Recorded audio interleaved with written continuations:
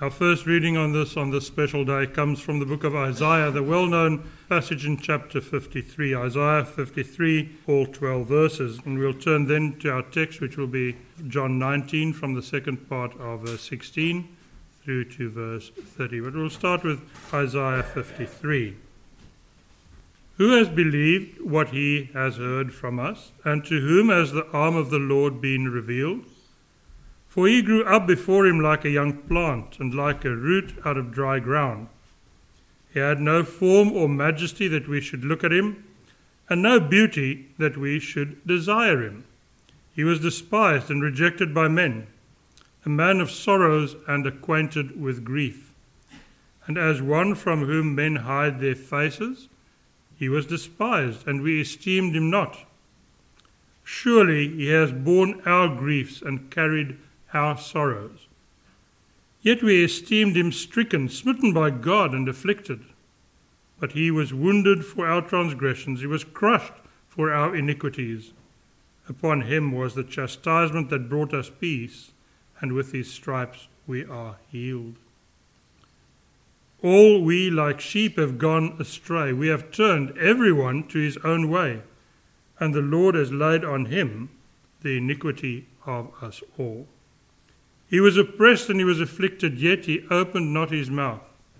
Like a lamb that's led to the slaughter, and like a sheep that before its shearers is silent, so he opened not his mouth.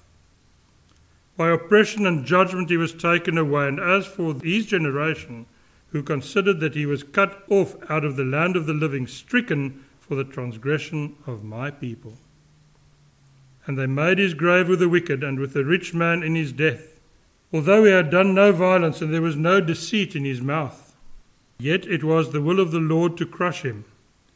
He has put him to grief. When his soul makes an offering for guilt, he shall see his offspring. He shall prolong his days. The will of the Lord shall prosper in his hand. Out of the anguish of his soul he shall see and be satisfied. By his knowledge shall the righteous one, my servant, make many to be accounted righteous, and he shall bear their iniquities. Therefore I will divide him a portion with the many, and he shall divide the spoil with the strong, because he poured out his soul to death, and was numbered with the transgressors. Yet he bore the sin of many, and makes intercession for the transgressors. We turn next then to John chapter 19, where we'll read from the end of verse 16.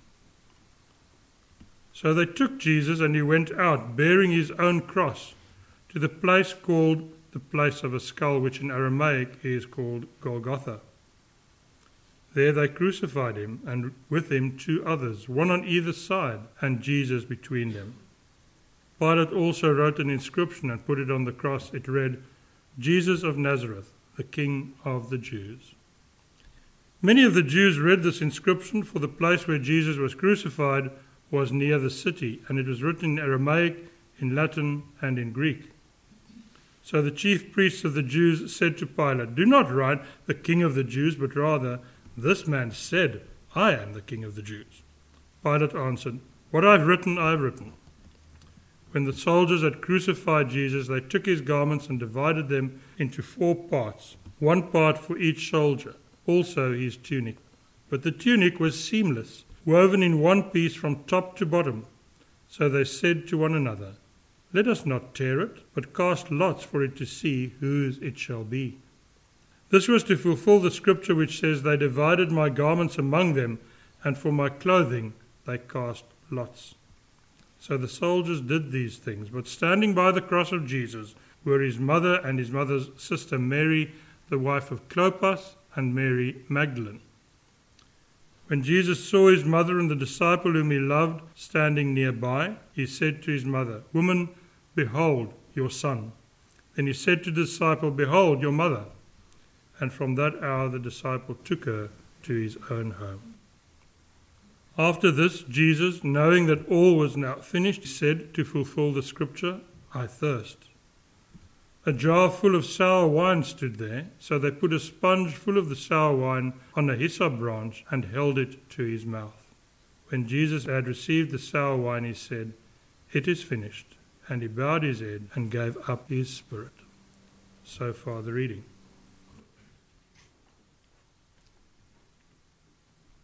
Our text today is verse 30, and I've entitled the sermon, Our Assurance from Jesus on the Cross. Now, in the late 1800s, Howard Kelly was a young medical student. He loved nature and he frequently went out on long walks. And one day when he was out walking, he stopped at a farmhouse to get a glass of water. And a young girl came to the door, and when he asked for some water, she said sweetly to him, "I'll give you a glass of milk instead." And thanking her, he drank that cool, refreshing milk. Then he said goodbye and continued his walk. And many years after qualifying as a doctor, Kelly was the chief surgeon at the famous Johns Hopkins Hospital. And one day a seriously ill patient came in from a rural area. She was admitted to the hospital, and the skilled chief surgeon spared no effort to make her well. She was given a private room with special care, even attended to by a private nurse. And after undergoing surgery, she recuperated quite quickly, and soon she heard the joyous news that she could go home the following day. Now, this is the days before Medicare and National Health Service, etc. So her joy was lessened by her worry about the large amount of money that she would surely owe the hospital and the surgeon. So she softly asked the nurse for the bill. And the nurse brought this detailed bill line after line after line, and with a heavy heart, this patient started reading the long list of items, and her heart got heavier as she read, as she added up the total. But as she neared the end of the list, her eyes caught a note at the bottom of that large bill. Paid in full with a glass of milk. Signed, Dr. Howard Kelly. Now, there are obvious differences, but in some way this story reminds me of the great love that our God has for us. If our sins were to be itemized on a bill, it would surely be a huge bill. And it wouldn't be something that Medicare or private health would cover, of course. Yet, because of our gracious God's love, He wrote, paid in full on our bill of sin. But that payment in full came at a huge cost, a tremendous cost. God's love led to His Son being sacrificed on the cross. For Jesus, it came at the huge cost of separation from the Father. But because of God's love and because of Jesus' sacrifice, the bill of our sin has indeed been paid in full. It has been paid, that account has been settled, and there is no more to do, no more to pay, no more worry from that perspective. And this morning's text tells us about how that account has been settled. It tells us of the last minutes of Jesus' life. He'd been sentenced to death, he's been scorned, he's been beaten, he's been rejected. Now he's hanging on that cross, dying the death of a criminal. And in these final minutes, before he breathes out his last breath, he utters these three words, "It is finished." It is finished. And that cry, "It is finished," is not a cry of defeat, it's a cry of victory. And as we work our way through the text, we'll see that this cry of victory gives us as God's people enormous assurance. So let's look at our text I'm going to use a framework that I've used in a previous sermon on this text. Jesus didn't say, "You're finished." He didn't say, "I'm finished." He said, "It is finished." Jesus didn't say, "You are done with." He didn't say, "I'm done with, I'm finished." He said, "It is finished." Now, firstly, Jesus didn't say, "You are finished." No, when we hear the words, "you're finished," what comes to mind? It's usually something negative, isn't it? Something like when a boss tells someone, "You're finished, you'll never work in this industry again." Or when a cop tells a criminal that he's just caught, "You're finished, mate." It's generally an indication that there's not any hope left for that person. And brothers and sisters, on our own and in our own strength, we would be finished, wouldn't we? We'd be done for. We'd have no hope because we are born in sin. We are sinful by nature. In our own strength, we'd be done for. We'd be truly finished. In that famous passage in the letter to the Roman church, Paul writes, "All have sinned and fall short of the glory of God." David wrote, "I was brought forth in iniquity, and in sin did my mother conceive me." But friends, we do have hope. In the song, How Deep the Father's Love, we quite appropriately sing, "Behold the man upon the cross, my sin upon his shoulders." Yes, he hung about on that cross because of your sin, my sin. The only way for us to be at peace with God was for our sins to be covered, to be washed away. And that could only be done by someone who was sinless. Without Jesus, we'd be done for. We would not only be in dire straits, we'd be done for, finished. There'd be no hope. But Jesus didn't say, we are finished or you are finished, did he? He didn't say, because I'm hanging here on this cross, because I'm being crucified, you're all done for. Our sin held him there, yes, but he didn't hate us for that. Even on the cross, he prayed that those who mocked him would be forgiven. In truth, Jesus couldn't say, you're finished, because through his death, new life would come to all those who believe in him and accept him as Saviour. You see, dear friends, in Jesus we are not finished. In Jesus we are a new creation, each one of us. In Christ we're not finished, but the work of our redemption is finished. Anyone without Jesus is hell-bound. Bound for destruction, bound for everlasting separation from God. Anyone without Jesus is truly done for, truly finished. But on that cross, Jesus gives the amazing assurance and the secure hope that we can have to everyone who accepts him as Saviour, that they are not lost, they're not done for, they are not finished. So Jesus didn't just say, you're not finished. He also didn't say, I'm finished.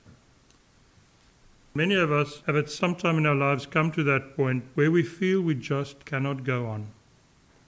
Perhaps your parents have given you something to do and you just couldn't get it done and you gave up.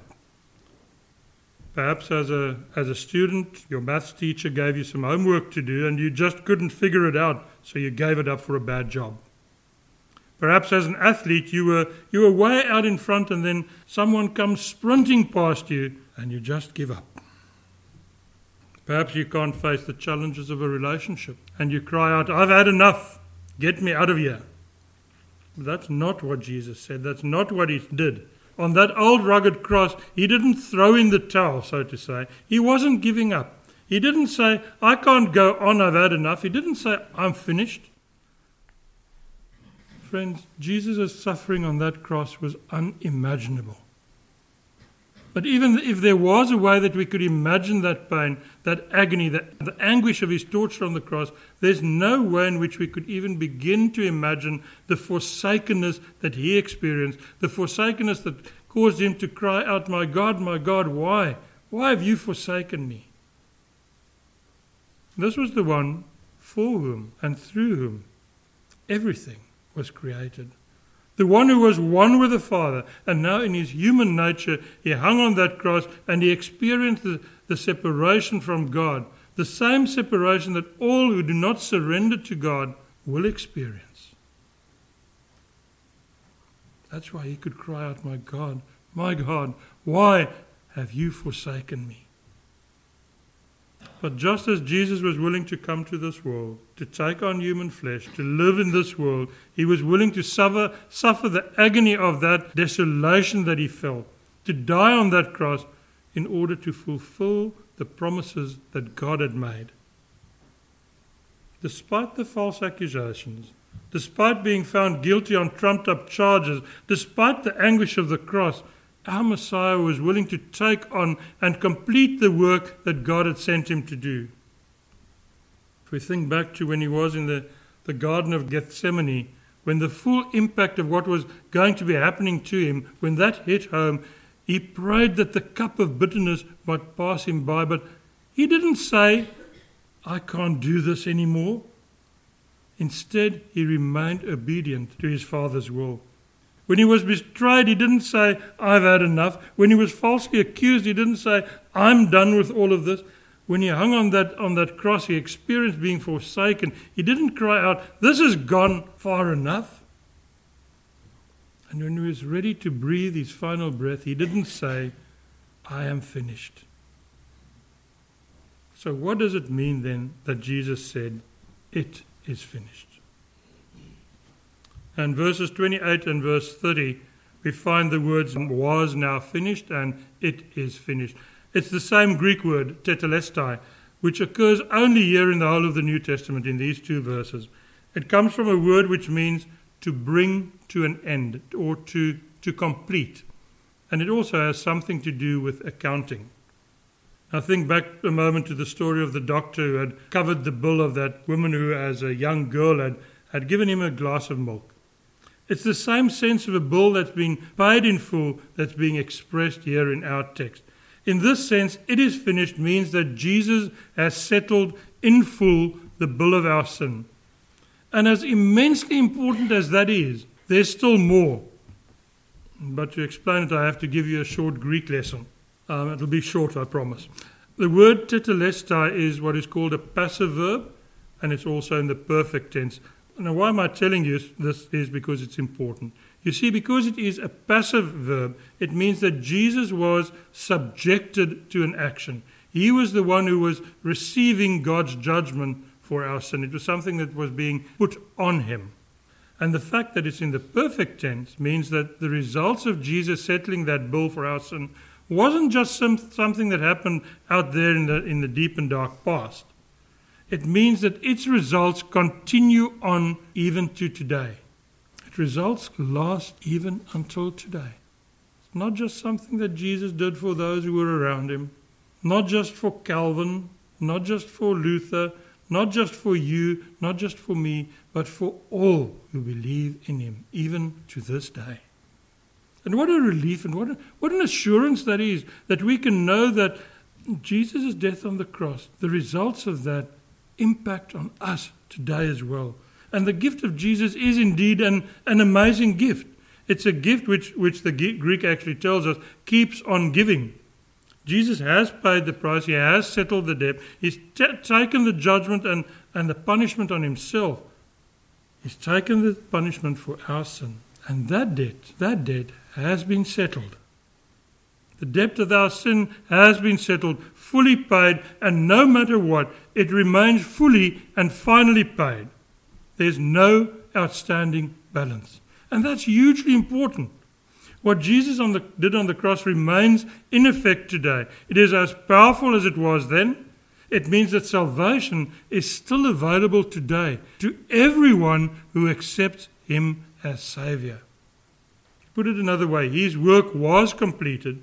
It remains completed, and even right now salvation is available to all those who repent and believe in Jesus Christ as Redeemer and Saviour.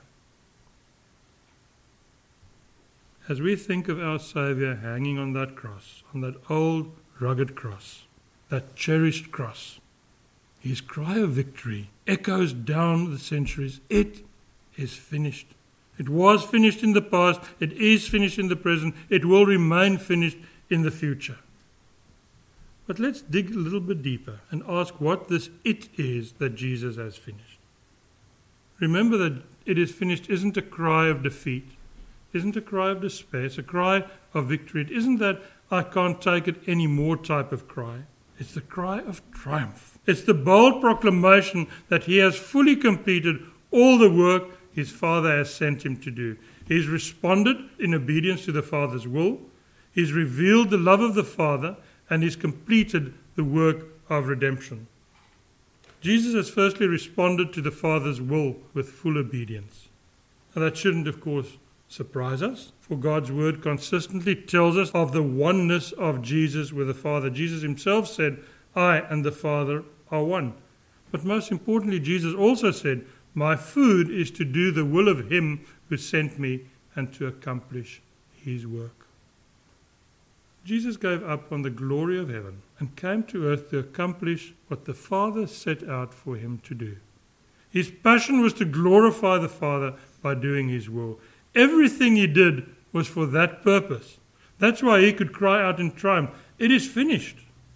When he gave up his life on the cross, he accomplished the purpose of his Father.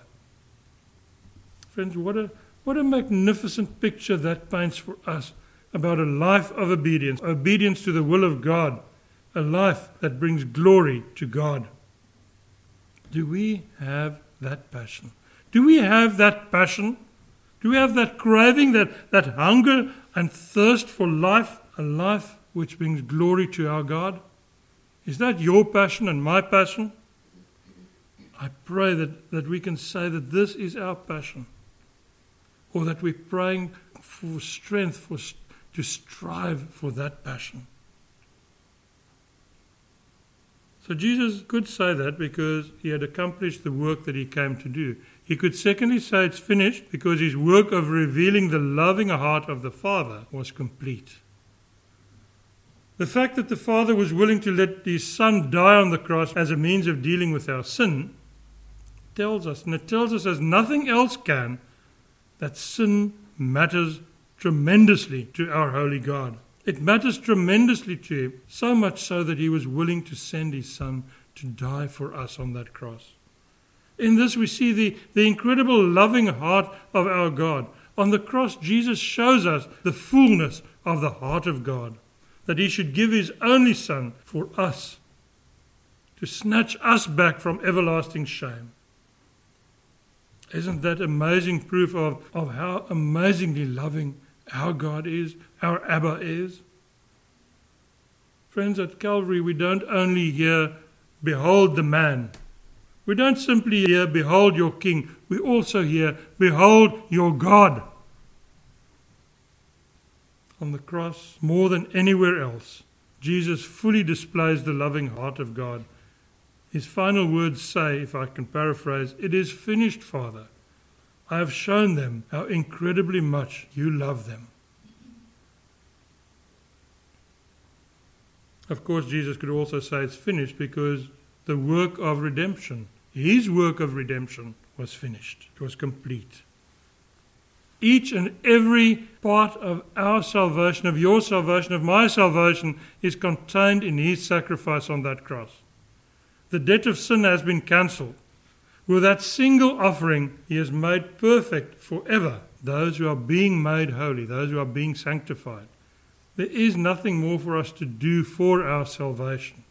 That work is finished. It is finished. I can't put it any better than the Apostle Paul did in his letter to the Colossians when he said, "And you, who were dead in your trespasses and the uncircumcision of your flesh, God made alive together with him, having forgiven all our trespasses, by cancelling the record of debt that stood against us with its legal demands. This he set aside, nailing it to the cross." This he set aside, nailing it to the cross. The record of debt that we had for our sin was nailed to that cross.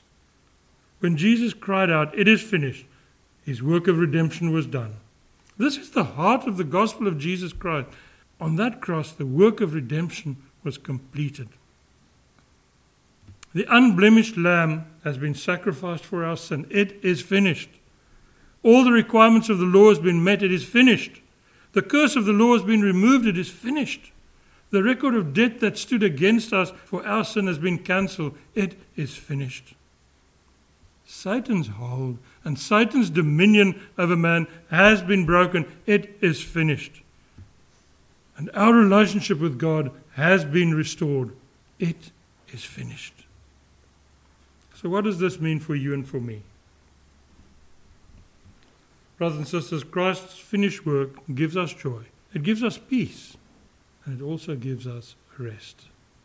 Doesn't it bring great joy to your heart to know that the one for whom and through whom everything was created is the same one who has paid the debt of your sin?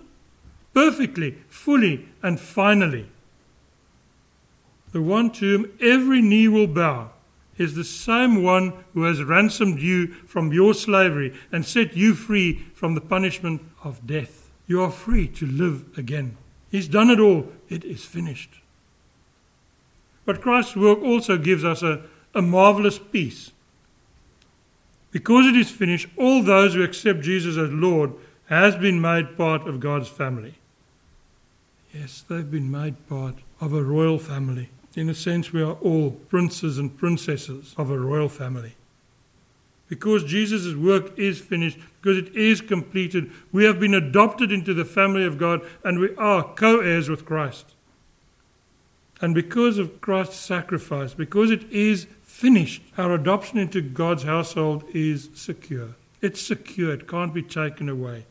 Every repentant believer's status as a child of the Almighty God is secure, for nothing will be able to separate us from the love of God that is in Christ Jesus our Lord. So we can also rest in Christ's finished work. For you see, everything that was a barrier to our acceptance by God has been overcome. Jesus' finished work drew us near to God. He suffered being forsaken by his Father, and that means that you and I will not be forsaken. We will not feel that forsakenness. Our names have been written into the book of life through the blood of Christ shed on that cross. Christ's sacrifice is complete, and it is completely sufficient. It is also final. It is finished. We can take joy in it, we can find peace in it, and we can find rest in it. But even though we are saints, we are also still sinners. So sometimes we can try and carry that burden of our sin or our burden of guilt ourselves. Perhaps we might feel so guilty over a particular sin that we try to earn forgiveness through our own work. Perhaps we might think that we've stuffed up so badly that we just cannot be forgiven. And perhaps you may be viewing your relationship with God as terminal, too far gone to be resuscitated by the completed work of Jesus Christ. Friends, on this glorious Good Friday morning, I can proclaim to you, if that is how you feel, I can proclaim to you without hesitation, it is finished. Your sin and my sin is not too much for Jesus. It's not too much for his sacrifice on the cross. It is finished. Jesus put it to death on the cross. On that cross he said, his work is finished. He has brought those who have surrendered to him into the kingdom of his Father. He's brought reconciliation. He's brought restoration. He has paid the price for our sin.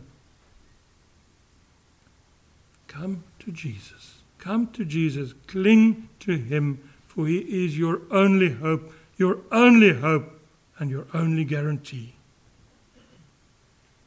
Brothers and sisters in Christ Jesus, as you leave here this morning, even if you forget everything else, please remember this. Our assurance from Jesus on the cross is this: his work is finished. It remains finished yesterday, today, and tomorrow. As we sang earlier, he was lifted up to die. It is finished, was his cry. Now in heaven, exalted high. Hallelujah. What a Saviour. Let's pray. Thank you, Father, that we can know that the work of your Son was completed, that it was finished, and that the debt of sin has been fully discharged. Thank you that we can say, his wounds have paid our ransom, and his dying breath has brought us life.